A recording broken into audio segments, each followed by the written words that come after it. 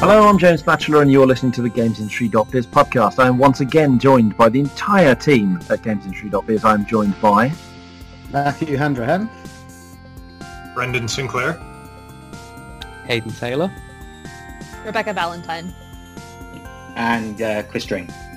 Are you sure, Chris? Because you didn't sound sure about that. No, I'm not. Well, I see loads of people today are asking me if I go for Chris or Christopher, and I think after 33 years I need to make a decision. You do? I'm going to go Chris String. Okay, Chris String. Chris String confirmed. This is our post-E3 show. This is hopefully the final part of E3 2018 coverage that we're going to do, because we've been exhaustively and exhaustingly covering the show over the last few weeks.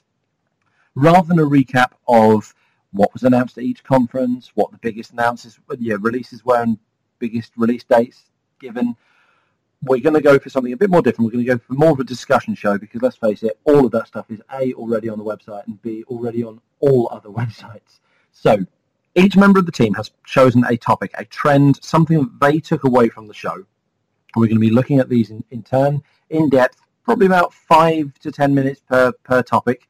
We're going to start with you, Brendan. Brendan, you wanted to talk about the tension between the show as a trade show and as a consumer event. Now, what did you mean by that?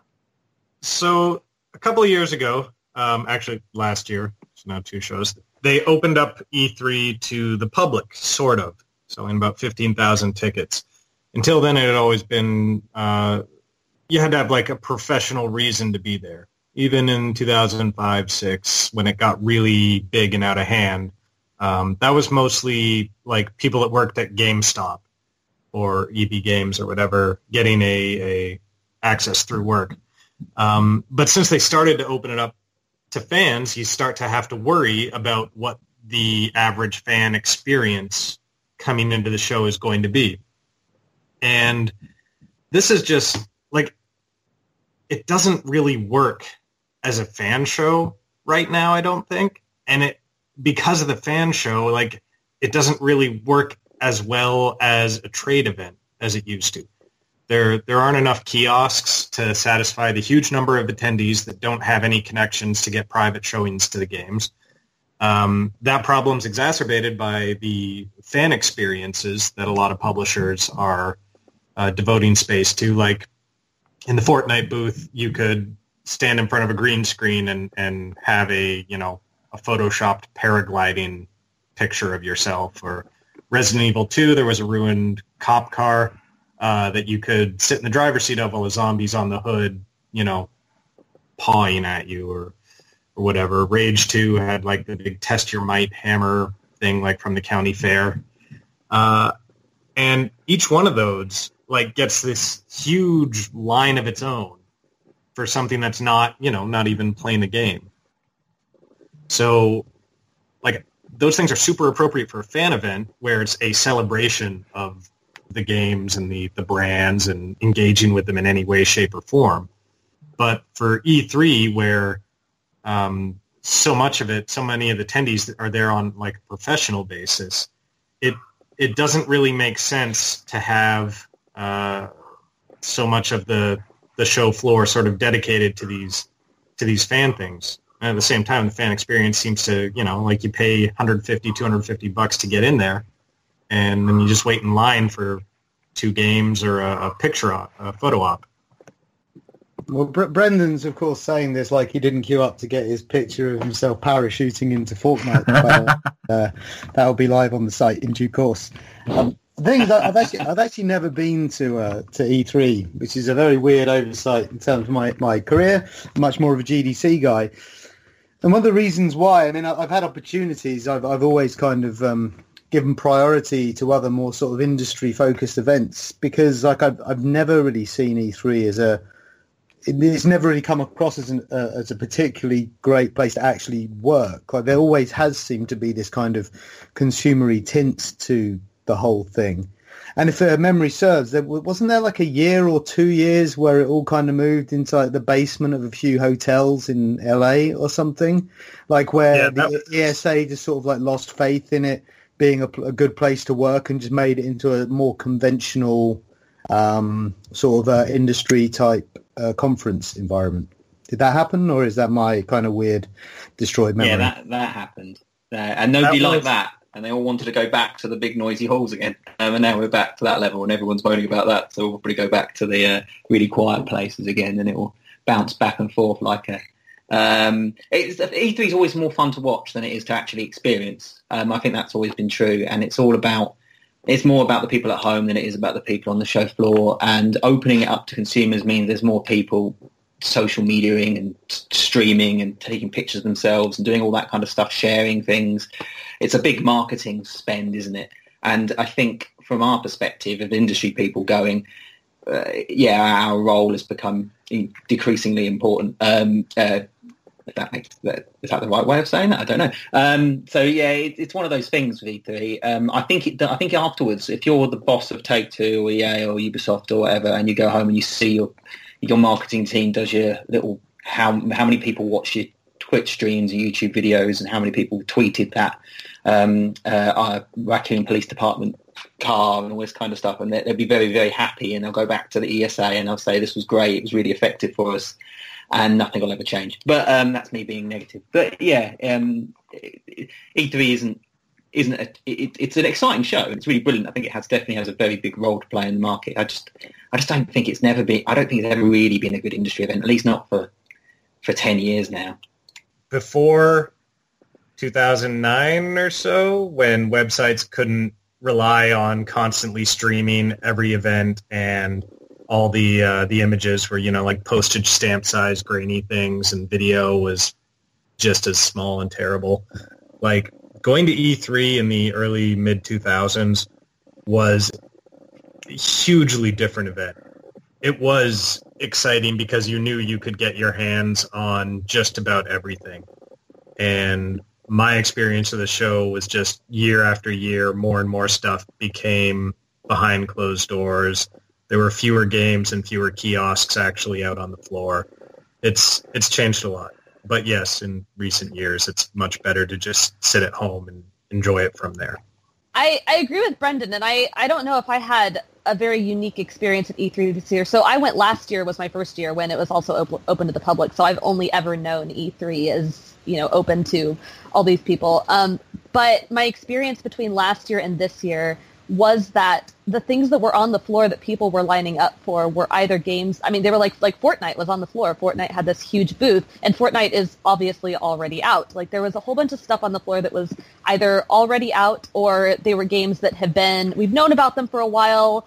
There have been demos at other events. Like, they're things that are already relatively well known, and a lot of the really new stuff was, as Brendan said, behind closed doors. I think the majority of my appointments were off the show floor this year. Ubisoft moved up into some rooms kind of back somewhere. Activision moved away. Xbox had their whole own event somewhere else. And so it was just kind of an interesting distinction between this year and last year. Like, a whole bunch of people, even if they still had their booths on the show floor with certain things in them, these publishers decided, well, we still want to get some work done in addition to generating, Twitch views or YouTube views or whatever we're doing. So we're going to move that out of the way and try to expedite the experience as much as possible for the people we need to, write articles or do gameplay previews, and then just kind of separate those things out. I didn't see it everywhere, but I saw it more often than I did last year. I thought that was interesting. That's broadly the structure of Gamescom, though, isn't it? Right. So in Gamescom, you have a consumer-focused series of halls, but you have two multi-floored halls that are entirely about behind closed doors stuff and business meetings, and the twain do not meet. I mean, I again didn't go to E3, haven't been to E3, but it does sound like the consumers and the press are all kind of and streamers and everybody's all kind of operating in exactly the same space. For the most part, it was last year anyway. So maybe it's moving more towards that structure where you just have to accept that the press just can't be walking around the same location as all of the paying customers, and you have to kind of cater to those two different people as two different groups of people. Yeah, nothing showed that more than Take-Two's booth in the South Hall. Like, that honestly felt like a business booth from a Gamescom business hall that had just somehow been put up in the wrong area, because all of the obviously Take-Two didn't have many games or any games at E3, but they had this like their booth was just this kind of business executive lounge that felt like a hotel lobby with kind of nice zen couches and little trees and pot plants and stuff, and it's next to a Jurassic World fortress and the really noisy Activision Destiny 2 area. So just it felt kind of out of place. Going back to what Rebecca was saying about how a lot of the games on the show floor are games that are already out. People are queuing up for games that they already have, particularly things like Fortnite. I think we're going to see a lot more of that as games push towards being a live service. Most of Ubisoft's booth was things like Rainbow Six, For Honor, albeit the new content for it, but that's content that people are going to get their hands on within just a couple of months. So, yeah, in terms of how far-reaching the show floor goes, it's going to become a lot more about what present titles are. That games as a service thing it was really prominent for me this year, just because so many publishers have so many games as a service. Like Square Enix is still devoting a big chunk of its booth to Final Fantasy 14, right? The online one came out like 2010, 2011. Like that game's been at every E3 since then, and it's just, I decided back then that I didn't care about this game, and that's something that I didn't have to deal with at E3 years and years ago. Everything was new. Everything was exciting. Now with the games as a service thing, the sort of E3 as a hype parade is a little muted, because I know what Fortnite is. I know what Final Fantasy 14 is. Like I've seen these games before and seen them on the show floor again. I'm sure for fans of the series, it's great and it's still effective marketing. But for general hype around the industry itself, I feel like it's less effective for me now. Well, I think that there's a bunch of different forces that are behind that, though, right? Like one of them is the sort of the conflicted nature of E3, what it has historically been, what it has slowly turned into over time. This idea of, you know, we need to go there and do one job, but it's also been transparently been catering to kind of more like consumer-minded people, even in the days before it opened to the public. As you said, Brendan, you know, if you had a job at GameStop, you can go. That person is not necessarily going to make it any easier for you to do your job. That person might get more excited about, say, a Fortnite booth, perhaps. But it's also just like a lot of the publishers just got a lot fewer games in general now, right? Like there's all kinds of different surprises you can find. You're just not necessarily going to find them on the E3 show floor anymore. Like what I suppose E3 represents a part of the industry that has become much more centered on a handful of extremely massive games. Those games are now being operated as services, which means there are fewer and fewer all the time. But E3 is not affordable to people that don't operate in that space, which is why you have Devolver's, you know, anti-E3 presence who've got Good Shepherd join them this year, and you have all of the people that represent more of the genuinely surprising stuff in the industry just have to go elsewhere or focus on different shows, or Indiecade appears, or PAX, or something like that. Well, that rather nicely leads us on to Rebecca's topic. Rebecca, you wanted to talk about the continued saturation of E3 with shooters and action adventures on stage as the big headline games. I mean, I'm fairly sure I know what you mean, but would you like to discuss a little bit more about that? It was just more of a feeling, right? So I've only been to the 2 E3s. I'm probably a little bit newer to the games industry than the majority of you. I didn't really start paying attention to E3 until maybe like 2015 or so, 2014 maybe. But I mean, even then, like I was there and I was watching all these presentations, and after EA and I think Xbox, maybe like the first two, I watched them, and it just felt like every game was not necessarily the same game, because, you know, obviously, you know, people who like those games are going to come at me and tell me, oh no, they're all very different for all these reasons. But, you know, I felt like I was just watching the same person over and over, controlling this, you know, character with a gun, running around and shooting things. Like that just seemed like so many games up there, one after another. I remember watching Xbox, and I'm not into that type of game in particular. I watched Xbox and I thought, wow, I'm really excited for Ori and Tunic, and everything else here is a person holding a gun shooting things. Like that just felt like everything. And then in my own appointments, you know, I tried to, you know, demo a whole bunch of different games that involved, a whole bunch of games that were going to be bigger titles and I just felt like I was playing shooter games like all day, every day. And it felt like a huge break just to play Little Dragon's Cafe, which is like this relatively unknown game that involves running a cafe and raising a dragon. Like, it's not a huge deal, but it was just such a small thing, like in the middle of just constantly shooting everything. And everything felt like post-apocalyptic and action-adventure. And it's just like, I don't know, like, I don't really know what to say about that, except that I am surprised that that's still everything. I feel like that's been everything for years now. Well, I completely. It's always been a case of E3, and interesting you mentioned Xbox, because actually they used to be the worst for it. I remember one year I think there were 4 games in a row where someone got stabbed in the neck, and it was like, yeah, okay. And but it's always been a little bit like that. But it's getting worse, and it's because of actually what we were talking about earlier about it becoming more of a consumer show. It knows its audience. E3. There used to be a time when do you remember Nintendo ended their conference once with Wii Music, and everyone belittled them. And I used to work for a retail title, and the retailers loved it.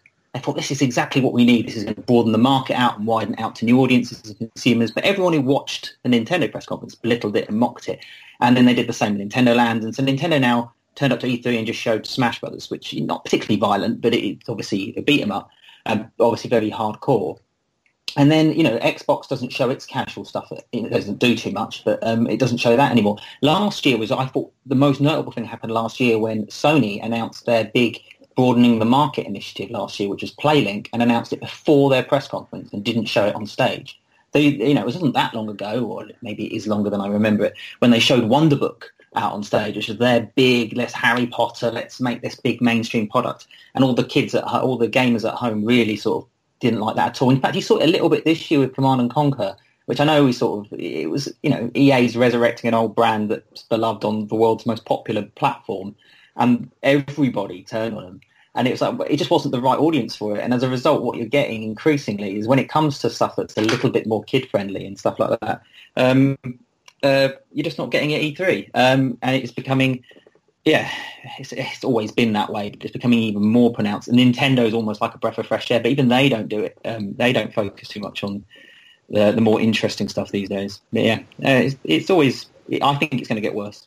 That might explain why Media Molecules Dreams was kind of, sort of at Sony's thing, but not really. That's exactly what I was about to mention. Yeah, we were a whole bunch of people that I know that, are journalists or just people kind of in the industry in some way were asking about Dreams, and we're really curious about Dreams. But, I was at the Sony event, and we technically saw Dreams. It was shown on the stage after, kind of like the little after party thing after the actual presentation, and they were playing like some music game with it. But if you weren't there when they introduced it and didn't know it was Dreams, you walked in and you had no idea what was going on. It was just some little like music thing, and we didn't really see anything of the game. It was just a performance, essentially. I remember, I don't know what year it was, and I don't even remember exactly what it was, but I think the Xbox conference, they did like a demo of Minecraft in like AR or VR or something on stage, and it was really cool and it was really unique. And I didn't see anything like, I know like VR and AR is a whole different conversation, but I didn't see anything that was like technologically fascinating or just outside the norm. It was just, trailers with people running around and action adventures and either shooting or slaying, like constantly. Well, it was a software year. It wasn't a hardware year. Yeah, there was a bit. I think we have that hardware category, don't we, in the E3 awards, and it's like it's either the accessibility controller from Xbox or the Pokemon Go controller. It's the only two sort of, and both of them are kind of accessible, interesting ideas. But yeah, there wasn't any sort of cool. This is going to change how we see things. But then, I think it's important to remember that that Minecraft on HoloLens isn't exactly Microsoft's finest moment, and I do think the platform holders have become a bit more wary about using the E3 stage for things that they don't necessarily know have really got legs, whether that's really the place they want to do that sort of stuff anymore. And on that point, and to the point about Dreams, the thing to remember is E3 is not the only place that Sony can address its audience. It's got a Gamescom, which has got more people at it than E3 has. It can do a press conference at Gamescom, which would be streamed by just as many people. It has its own PlayStation-focused event around Paris Games Week at the end of the year. I think we just get tunnel vision around E3 because North America is such a big market. It can feel like the only one that matters, and if something's not there, then it's not there at all. But my guess is if Dreams is not at E3, it's going to be delayed into 2019, and it will show in Paris towards the end of the year. weird thing is, Dreams was there, as Rebecca says. It was at the party, which I was that person that walked in halfway through and wasn't sure what it was, but it was also on the Sony booth in the West Hall. But it was the behind closed doors kind of industry only bit, and it was there and it was playable. And I walked past and someone was actually building something with Dreams, so it's taking shape. I get that, but it doesn't kind of negate the idea that Sony can do a deeper dive on Dreams at another event later in the year. The idea that because Dreams wasn't on stage at E3 is some kind of snub that can't be taken back I think it's just slightly that would have been true like 5 years ago. I just think that now there are more stages from which Sony in particular communicates from. And we could end up with in October, November, after Dreams inevitably gets delayed into Q1 or Q2 2019, have a 20-minute Dreams demo, and then all of this becomes fairly academic. I guess the point is the fact that something isn't at E3 on the public-facing stage doesn't mean it is being snubbed. I suppose it could mean that Sony specifically views E3 in a certain way now, and the kind of people that watch E3 in a certain way, and they aren't the people it wants to talk to about Dreams. So, as I'll play the arrogant American here in this chat real quick, but just as someone who came from who's in the U.S. and who came from consumer writing really recently, I think the thing about E3 is that at least in the United States, it's kind of viewed as the overall picture of the industry, for us here. I know so many people both involved in the industry and not necessarily involved in industry who the only gaming event they look at all year is E3, and they watch it and they kind of take that as their snapshot of what's coming in the year ahead, and that's what they know about. And if it didn't show at E3, they may or may not hear about it, depending on how often they read articles or check Twitter or whatever. So it's just kind of interesting to look at E3 from that perspective and see it as this is a snapshot that some people get of the industry, and these are what all the games look like, and that's just what they are, and they might not see anything else for the rest of the year if they don't necessarily watch directs or whatnot. Yeah, I would agree with that. I would imagine that is definitely true, but I would also imagine that there are people with reams of paper with loads of numbers on that have taken the decision that Dreams doesn't belong on that stage, right? And I think historically, actually, Media Molecules games have sold far better. If you look at Europe as the corollary to North America rather than Britain or France or whatever, but all of those countries together, I'm pretty sure Media Molecules games have done better in Europe than they have in North America historically. So maybe that's behind it. But it's not a decision that Sony would have taken for shallow reasons, is what I'm saying. Right. It's less about Dreams specifically, though, and more just as so many of the games that were shown up there were very much the same. Dreams was an example of something that would have been very much an outlier that could have been shown, but wasn't really in a sufficient way. And so it was just kind of being used as an example, but I think that there were probably a lot of games, both indie and maybe even a few AAA, that could have been shown that weren't, that would have varied things up a little bit. And it was just interesting to look at the whole thing and see so much of the same, and then see these other things left out that could have made the industry look a little more diverse in terms of genre and theme. Yeah, Spyro wasn't anywhere. I know it was there, but it wasn't on anyone's stage or anything like that. I thought that was quite interesting. There wasn't much nostalgia. You're right. E3 used to be the show where the mainstream media would go. So it was this is our show to show you the world, not just ourselves, but to show the world what the games industry is going to do for the next year. And retailers used to go, and Toys R Us used to be there, and all these companies that weren't necessarily interested in the latest violent shooter.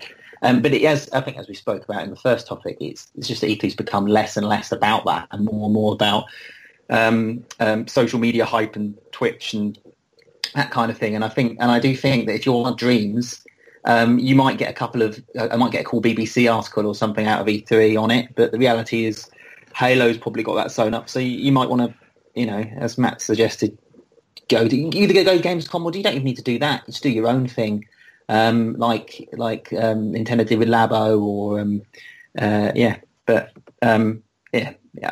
miss E3 when it used to have those little moments.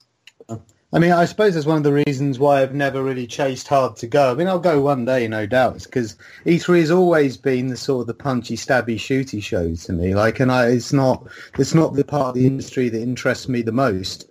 But I think this kind of ties back to the previous point, which is, fewer games on the show floor. I mean, we are potentially just getting to a point where these companies, you can't go to them for the variety anyway. I get that they have variety in their back catalogues, but maybe what the variety E3 will have from now on is Phil Spencer paying lip service to a guy in Nova Scotia making a game about a mouse pretending to be Zelda or whatever it was. It was a fox, but yeah, I get your point.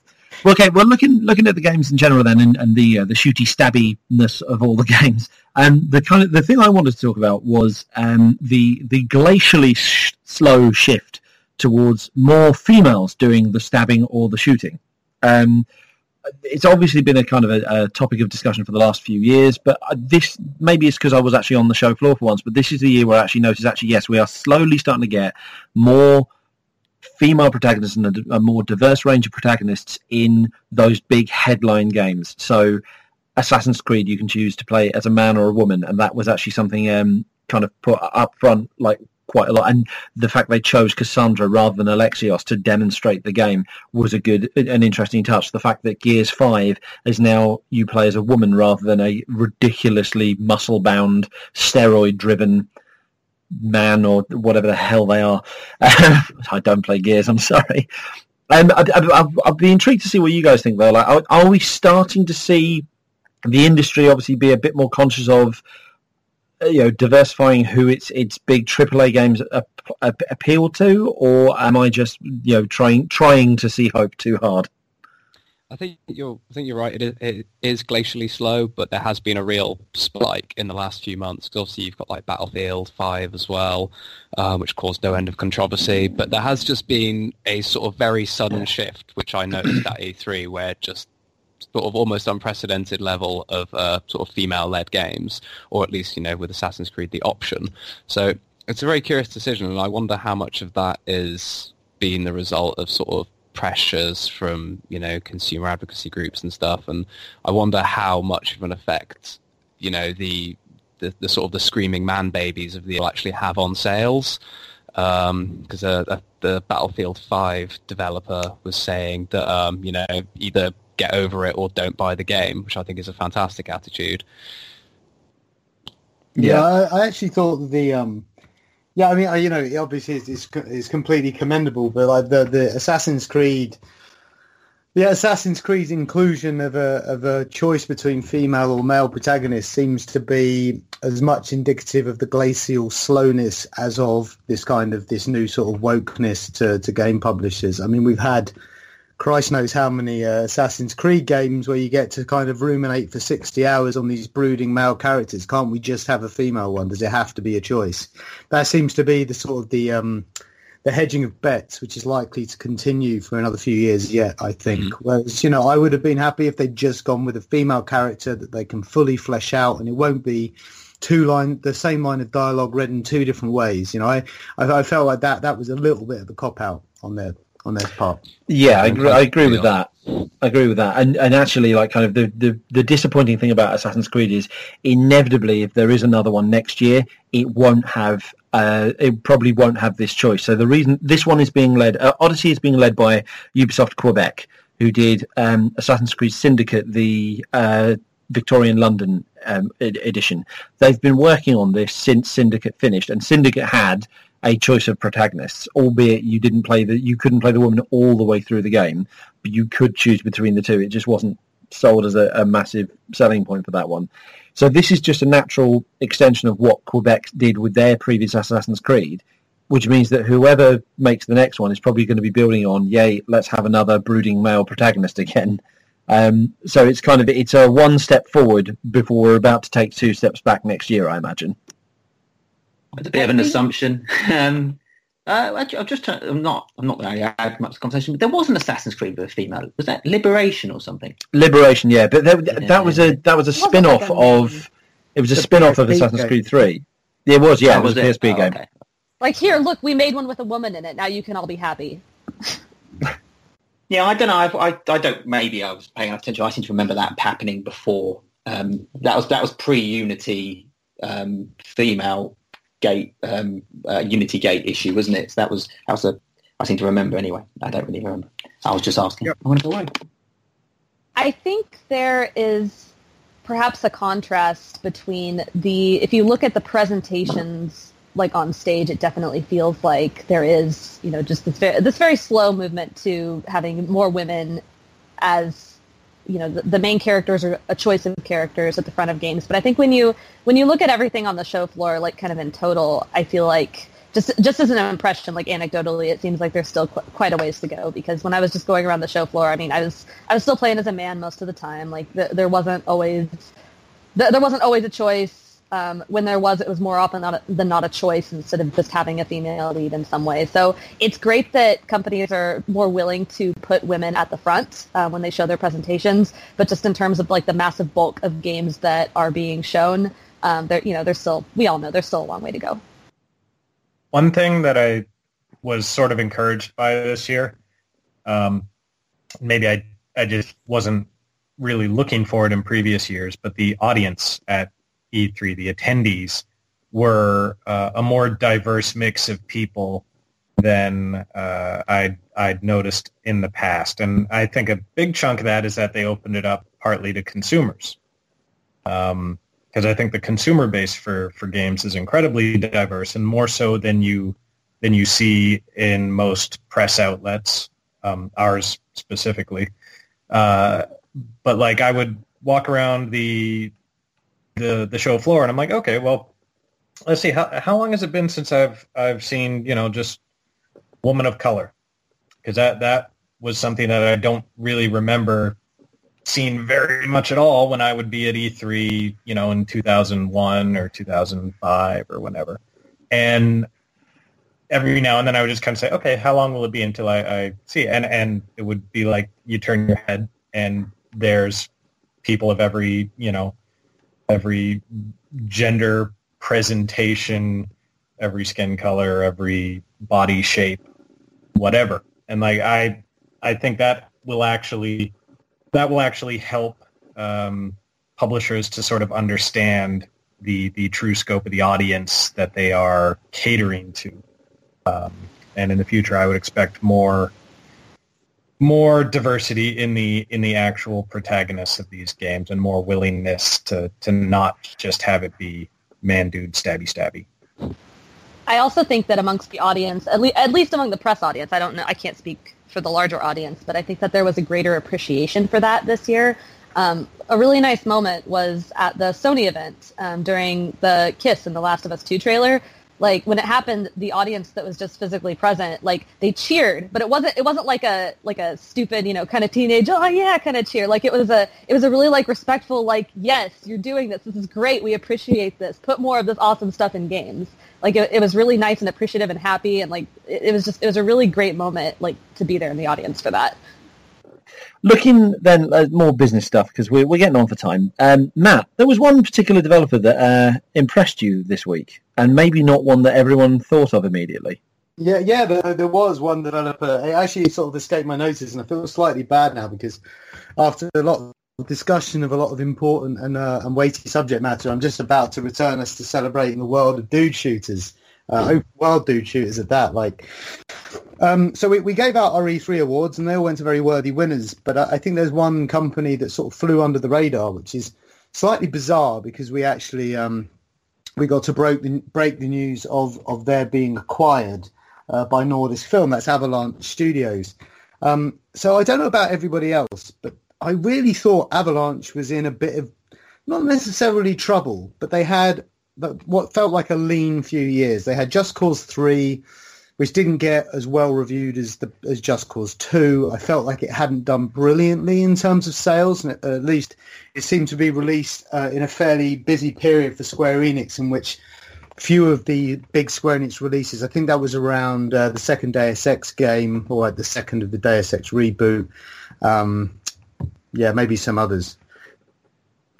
But that hadn't done too well. The Mad Max game came out, again, not specifically well reviewed, and also didn't seem to do very well in terms of sales.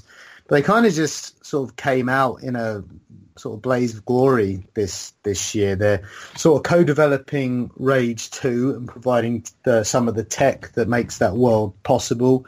Just Cause 4 was announced at the show, and they're also showing off their first new IP, which they want to move towards a self-publishing model. We'll have an interview about this on the site at the start of next week. Their plans to sort of move away from these big AAA games for publishers and just make their own stuff. So they've got this thing called Generation Zero coming out, again built on the same technology that's being used as part of Rage 2. It's called the Apex engine. It also runs their game The Hunter, which I think is probably what's more or less kept them going over the last couple of years.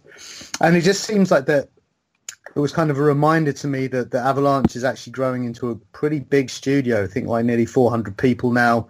We don't really have all that many AAA studios left in Europe, I suppose, but they're definitely one of the bigger ones, and working on, a couple of one of the biggest games at E3, another one of the bigger games at E3, while also sort of embracing independence and trying to kind of use this technology to grow even further and become a kind of an independent entity within AAA in their own right. And I kind of feel like they should have got Best Developer, but we gave it to From Software, and we can't do anything about that now. So that's it, really. Avalanche would have been a totally worthy alternative there. From's Sekiro Shadows Die Twice. Is it Sekiro? Am I even saying that right? You might be butchering it, Brendan. It's impossible to know. Sekiro. Okay, well that game looked cool. The idea of From Software of the Dark Souls era returning to Tenchu and sort of combining the two, that sounds like something I want. And then combine that with what was the other? This is not making a great case for From Software, actually, that I can't remember the other game that they announced. It's a VR game, had a ridiculous name. Decimera, something. Yeah. That one. Yes.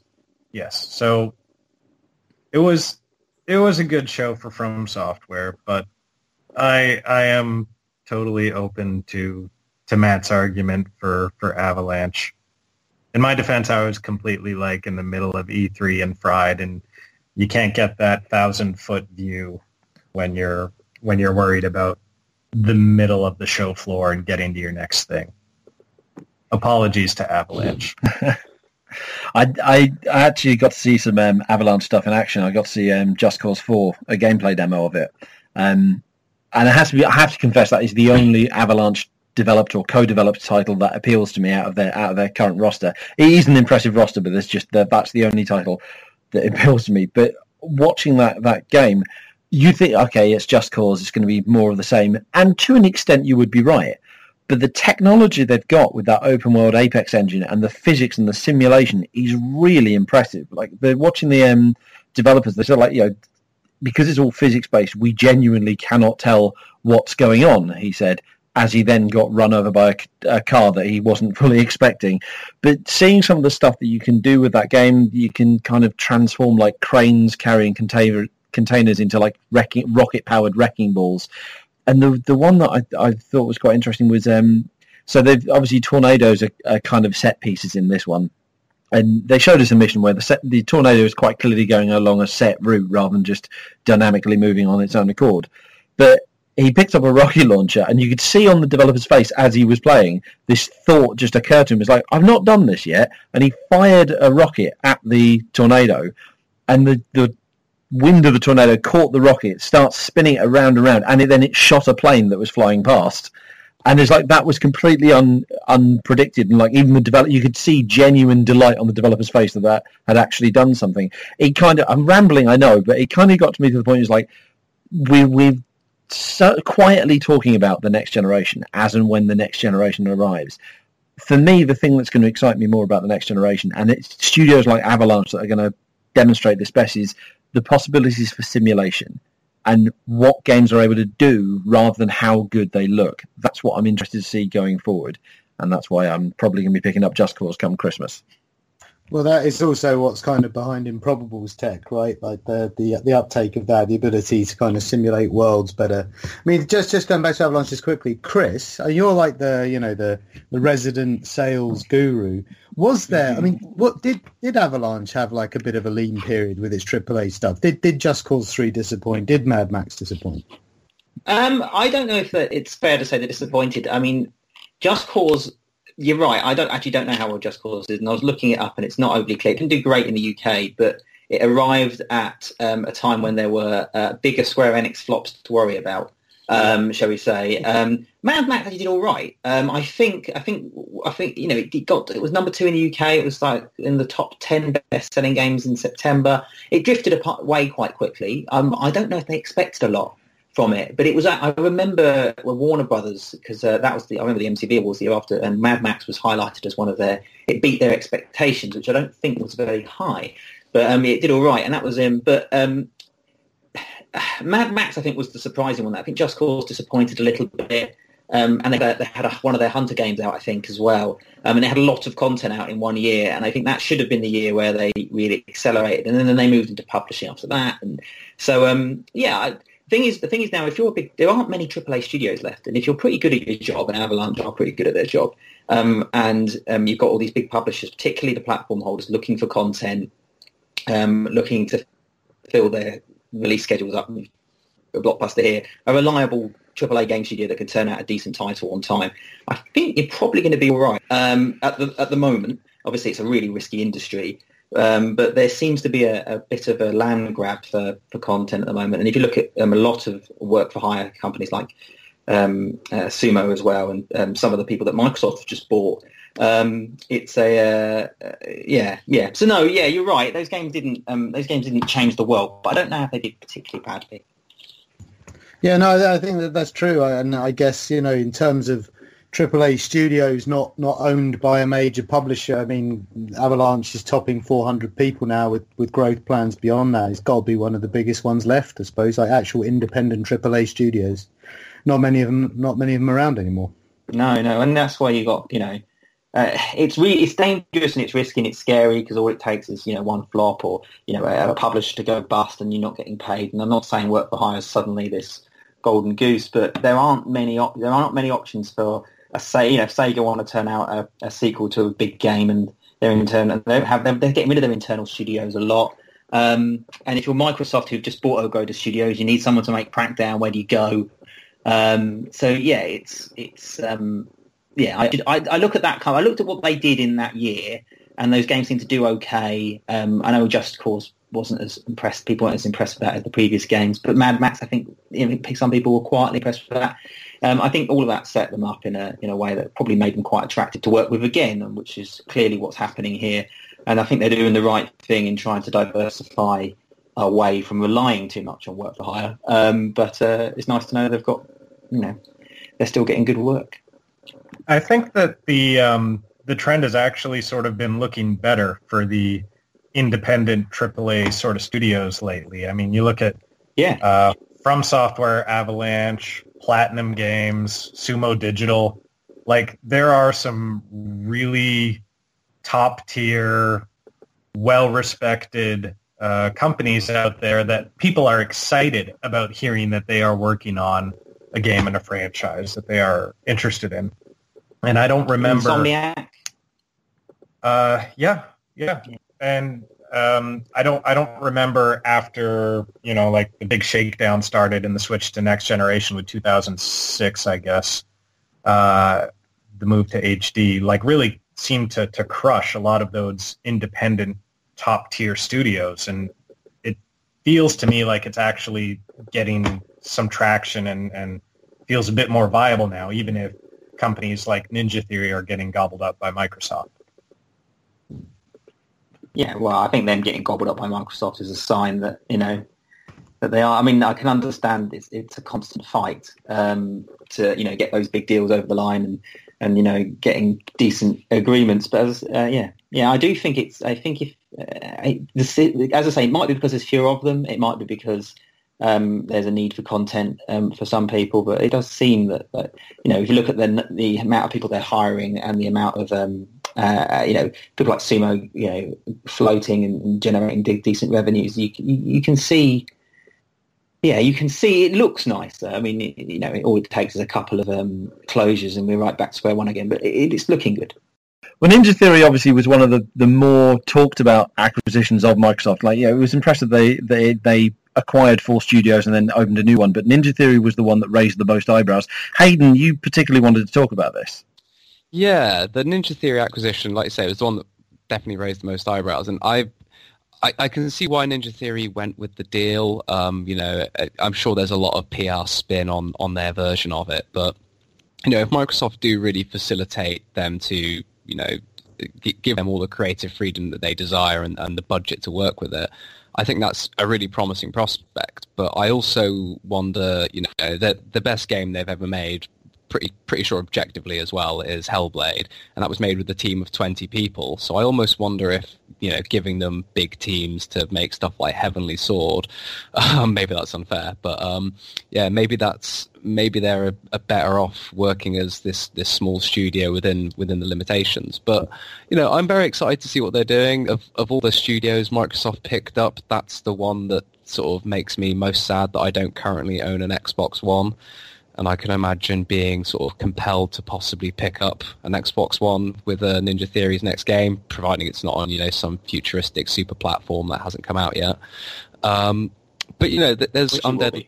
Yeah, but, there's also Undead Labs and Playground, which Microsoft have been working with for a while now, and then Compulsion, which I believe they're doing We Happy Few, which looks quite interesting, and then The Initiative, which is their other studio. But I just think the most interesting thing about it really is that, when we were going into E3, we were all saying, what on earth is Microsoft going to do in terms of exclusive content? They're relying on old franchises like Halo and Crackdown and things like that. And it was exciting. It was one of the few points during E3 I thought that was actually really exciting, was seeing Microsoft laying down these 5 studios that are going to be churning out, exclusive content, which is, the Xbox's real sort of failure this console generation. Ninja Theory make great games with big teams as well. I mean, DMC Devil May Cry was great. Enslaved, I loved Enslaved. They are both massively underrated gems, I'll give you that. Well, this is the thing with Ninja Theory. I can imagine, because they remind me a little bit of Platinum Games in a way, because they make these amazing, really great titles that just don't sell well enough. And they did a lot of Disney Infinity stuff as well. And I should imagine, it must be exhausting constantly, being this quality studio and never quite having that big hit game that sets up a franchise that means you're set for however many years and having to try and do it again and try and do it again. I think it's a bit of a relief that finally a big company's come in for them and pick them up. I actually think Playground's a bigger acquisition. They're huge. They've got 2 teams, unlike the other studios, which are all... Well, no, Ninja Theory has more than 2 teams. But I think what's exciting, and I agree, is what the Initiative are going to be doing and what Ninja Theory are going to be doing. I think Playground, what they do, Forza Horizon, which is fantastic, and I think we can all guess what their RPG is going to be. So it's the new stuff, because Xbox hasn't done... I wonder if the last new proper, Ori technically, but sort of big new brands, Sea of Thieves. I'm going to shut up now. But before that, there's basically nothing much new anyway. It's all being Gears. It's all being Gears for another Halo game, that sort of stuff. Sea of Thieves was the first new thing, or first exciting new thing that they've brought out in a very long time. It feels in terms of big budget, they did do things like Ori and stuff, I guess. Yeah. And if you go right back to the start of the generation, they were backing things like Titanfall and Sunset Overdrive, and they were doing bits and bobs like that. But they've not really had a breakthrough hit. Actually, Sea of Thieves seems to be doing okay at the moment, but Kinect Sports CS. You remember when they did things like Too Human and were investing in all those Japanese role-playing games and stuff, which didn't work out so well. It's been a long time since I've seen Microsoft really just start turning out games. It has been Halo, Gears, Forza. It has been a little bit Crackdown, maybe a bit too samey. I thought it was really exciting. Although upon saying that, the show was Halo and Gears. Yes. It's for the future. Given their situation, it was almost like the best thing they could have done, though, right? Because, I mean, no one people, kind of hoped, but no one really expected Microsoft to just suddenly reach into their pocket and pull out, 10 new franchises we've never heard of before. That's completely absurd. So, acquiring 5 studios and then announcing that, yeah, we are making Halo 6, yeah, it exists, yeah, here's some Gears stuff with some Funko Pop. Aside from just mysteriously conjuring up some games that no one had ever heard of or knew they were working on, this was probably the best thing they could have done to show that they actually are, committed to putting out more interesting software specifically for them and for Xbox users not just next year, but down the line. They did nothing wrong, I don't think. I think it was a great press conference. I think, maybe there could have been more new IP, but they ended on their Cyberpunk and. So there's some. I thought it was a really fantastic show for them. In terms of PR, if you look at their lineup for the next year, it's 2 games, and it's a bit weak. But I think in terms of it was setting out their stall that after a few years licking their wounds, they're now back into buying things and investing and trying new stuff. And I think that's what I'm excited about. Yeah, I mean, I think that's the point. Because it's, yes, it was just Gears and Halo, but. I mean, they literally couldn't have done anything else because they've allowed themselves to get into this position where it's basically impossible for them to create good new IP. It really feels like, and I think let's say, the Playground does Forza Horizon, which is obviously brilliant, but it's a kind of it's a spin-off of Forza in a racing style that we've seen in games like Project Gotham Racing and so on and so forth. Their RPG. The unnamed RPG that's definitely going to be part of an existing IP. But Ninja Theory is a strong track record of creating new IP. I mean, DMC isn't a new IP, but it was it's a fundamental reinvention of the existing IP and a very good game. Enslaved was a new IP. Heavenly Sword was a new IP. Hellblade was a new IP. New IP is what Ninja Theory does, first and foremost. I think Compulsion Games has been bought for exactly the same reason. But to your point, Hayden, Ninja Theory's next game, it probably is going to be on the next Xbox, right? These studios are there so that it can be more than just Halo and Gears in 2 E3's time. But I don't think we're even going to see very much of that even next year. Yeah. I've got Xbox. I think there's a lot of. The most interesting thing Xbox quietly announced at the end was that they're definitely doing a streaming service for games, because this is the next generation is probably going to be more of an evolution. That's the expectation. It's not going to be a heavy restart like we've seen in the past. You're probably going to see game that you can buy on PS5 that will still work on PS4 and that kind of thing. Possibly, I mean, that's some of the theories that are going around. And if that's the case, that explains why PlayStation is so obsessed with keeping its ecosystem closed, because they want. They don't want people to go, I can get an Xbox this time, I can still play with my PlayStation friends. They don't want that to happen. I mean, what Xbox needs to be going in a completely different direction and saying, hey, we want Xbox to be everywhere and on every platform. And I'll be really interested to see how far away we are now from Xbox becoming almost a Netflix-like online platform. I mean, there'll always be there'll only be a need for a console for certain markets and certain people. But I think it'd be really cool in the future if we're getting to a point where you could stream Xbox games to your Switch. And I don't think that's something that Xbox would be against, and I think that's not even something Nintendo would be against. I think that's a genuine, real possibility in the mid future. But you sort of saw more of that, particularly all the talk about Game Pass as well, and Ninja Theory, and when you start adding in the content from Ninja Theory and the content from Undead Labs and Compulsion and the Initiative, doubled their studio count, and which in theory doubles the amount of output of products. Into this almost like a Netflix system of just creating new content in order to get people to sign up to Xbox. I think it's an interesting feature.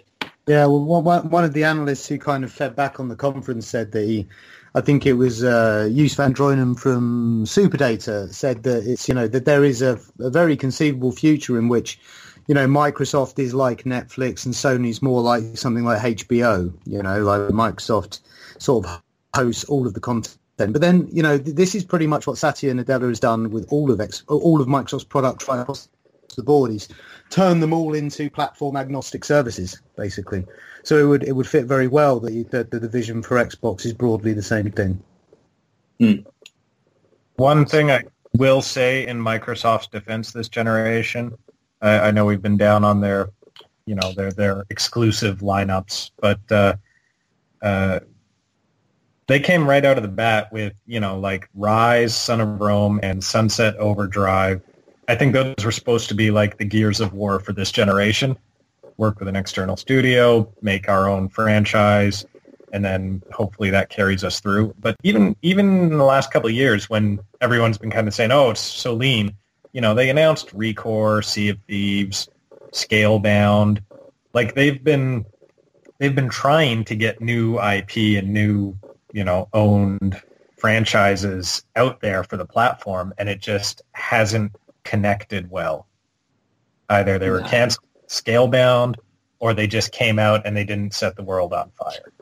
Yeah, I think, yeah, no. Actually, I'm actually a bit of an Xbox fan. I play most of my games on Xbox One, and I actually think, yeah, you're right. With you list game, Sunset Overdrive is still one of my favourite games of this generation, but games like, Rise, they just weren't very good. And also it hadn't helped they had that leadership change. They changed their development strategy multiple times, which meant, it's confusing for us watching. But imagine how you feel if you're, Rare or Turn 10 or so, or even, the Coalition or whatever, who's having to cope with, we're now all about online multiplayer services games. Now we're all about single player again, and it's sort of back and forth. And I think now they may have settled on they're a bit of everything, and that's probably good. Okay, well, we're running short on time, so we're going to wrap it up there. But I want to thank the team for joining me this week. Thank you, Batch. Cheers, yeah. We'll be back in a couple of weeks with an interview with Kate Edwards on ageism and the 50 over 50 list that she's recently published. In the meantime, you can find all of your news, analysis and insight into the world behind video games at GamesIndustry.biz.